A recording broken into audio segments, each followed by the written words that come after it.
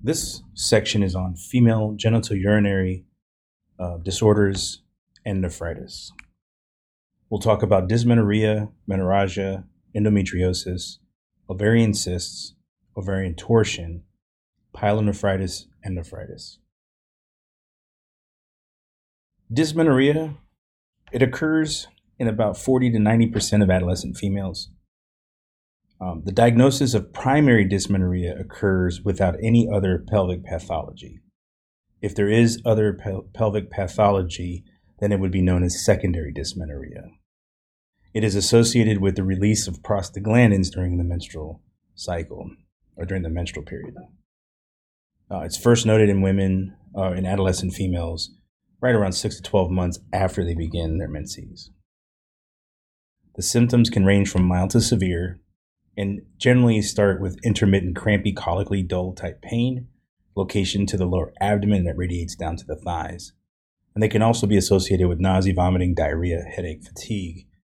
And in most cases, it improves the second day following onset of bleeding.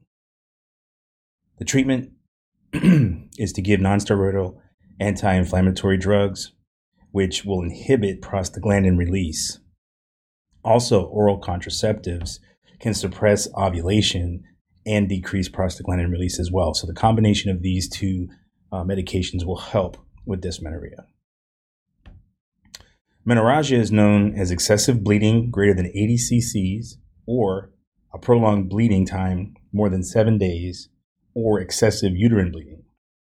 It is one of the most common chief complaints presented to primary care providers. Your causes can include sexually transmitted infections or some types of coagulation disorders, such as hemophilia or patients that are being treated with anticoagulants. Your diagnostic studies will include your CBC, coags, type and screen, speculum, vaginal exam, and a urine pregnancy test.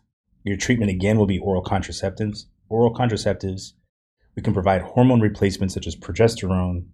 You may need to treat volume loss with fluids or blood transfusions. Depending on the severity of the bleeding, they may need to be placed on iron supplements, and in some cases, they may require surgery. Endometriosis is when there is endometrial gland or stromal-like tissue outside of the uterine cavity. And this can present in about 40 to 65% of females that have had laparoscopic procedures for chronic pelvic pain or chronic pain disorders. It is a progressive disorder with a hallmark symptom of a painful menses.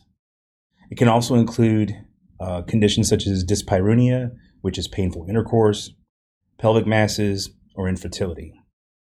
And one must always consider the diagnosis of endometriosis in adolescent females with dysmenorrhea that does not respond to NSAIDs or until it's ruled out.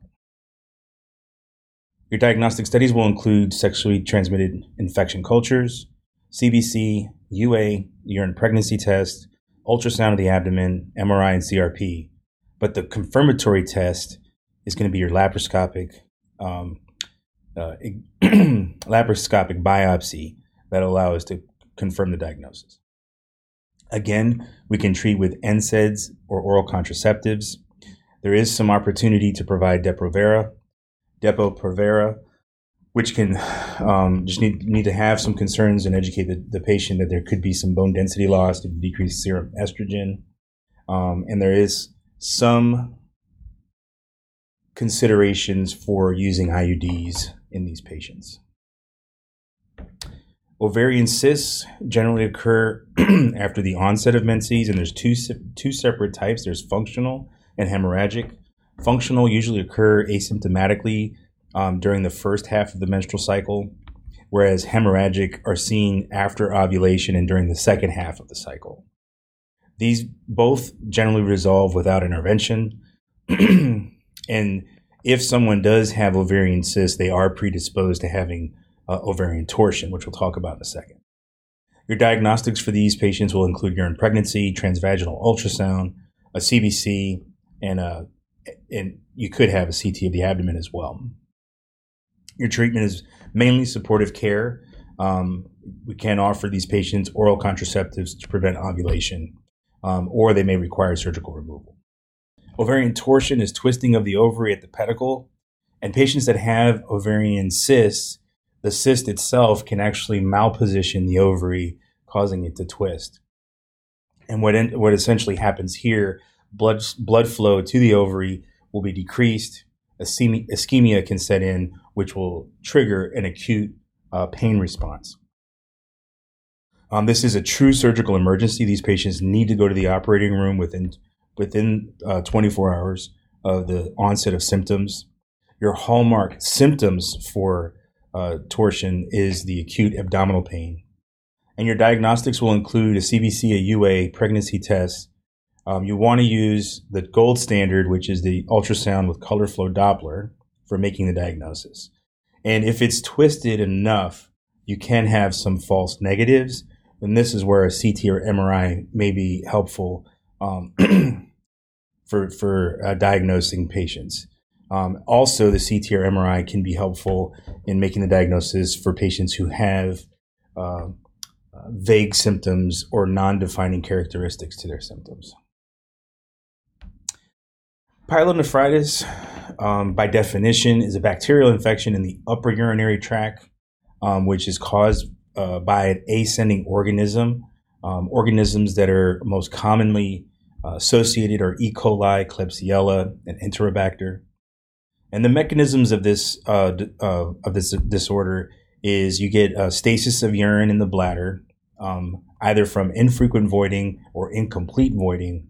And then you get urine that backs up through the urinary tract, where you can have an obstruction to urinary flow, or there may be some form of reflux.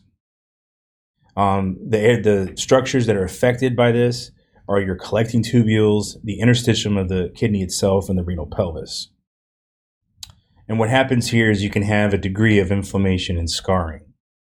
Patients that have acute and chronic cases can lead to tubulointerstitial nephritis.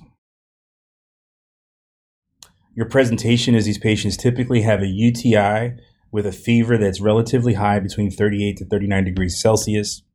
It also can be the first sign of some type of obstructive disorder, such as vesicoureteral reflux or hydronephrosis. And one must always consider anyone with a UTI and a fever. You have to place pyelonephritis on your differential list and until you rule it out. These patients often present ill appearing. They can be tachycardic or tachypnic. Many times they're dehydrated and they have some form of abdominal, suprapubic, or costovertebral pain. In infants, the presentation can be a little bit more vague, where they may just have poor feeding, vomiting, irritability, and they may even develop jaundice. And one thing to note is anyone who's received a kidney transplant, they may not have the same pain response or the same response to pyelonephritis because of the deinnervation of the organ when it's transplanted. Oftentimes, the urine is described as having a strong odor, and due to the fact that the kidney is affected, the patients can see a degree of hypertension, specifically with a significant renal obstruction. And patients that develop the tubular interstitial nephritis can present with a maculopapular rash. Your diagnostics and treatment are going to include a UA and culture, CBC, BMP, blood cultures, CRP, an ultrasound of the abdomen or the kidney specifically, and a VCUG.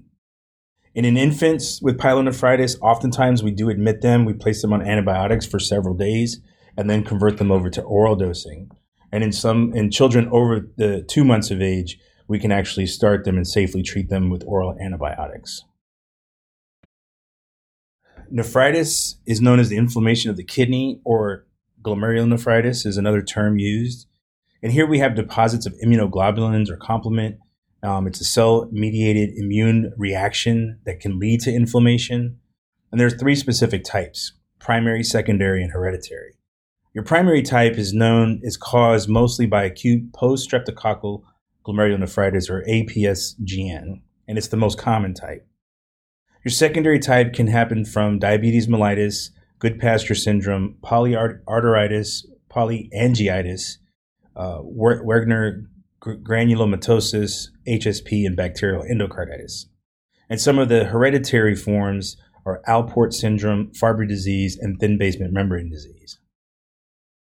These patients often, especially for primary glomerulonephritis, will present with a triad of symptoms, which includes hypertension, gross hematuria, and edema. And in patients that have, the other thing that's also common is that they have a recent sore throat infection. So usually it occurs 1 to 2 weeks post strep pharyngitis, or 3 to 6 weeks post strep pyoderma. These patients often have a decrease of urine output, a very dark urine color, fatigue, headache, rash, joint pain, and weight loss. Your diagnostics will include your CBC, UA, urine culture, BNP.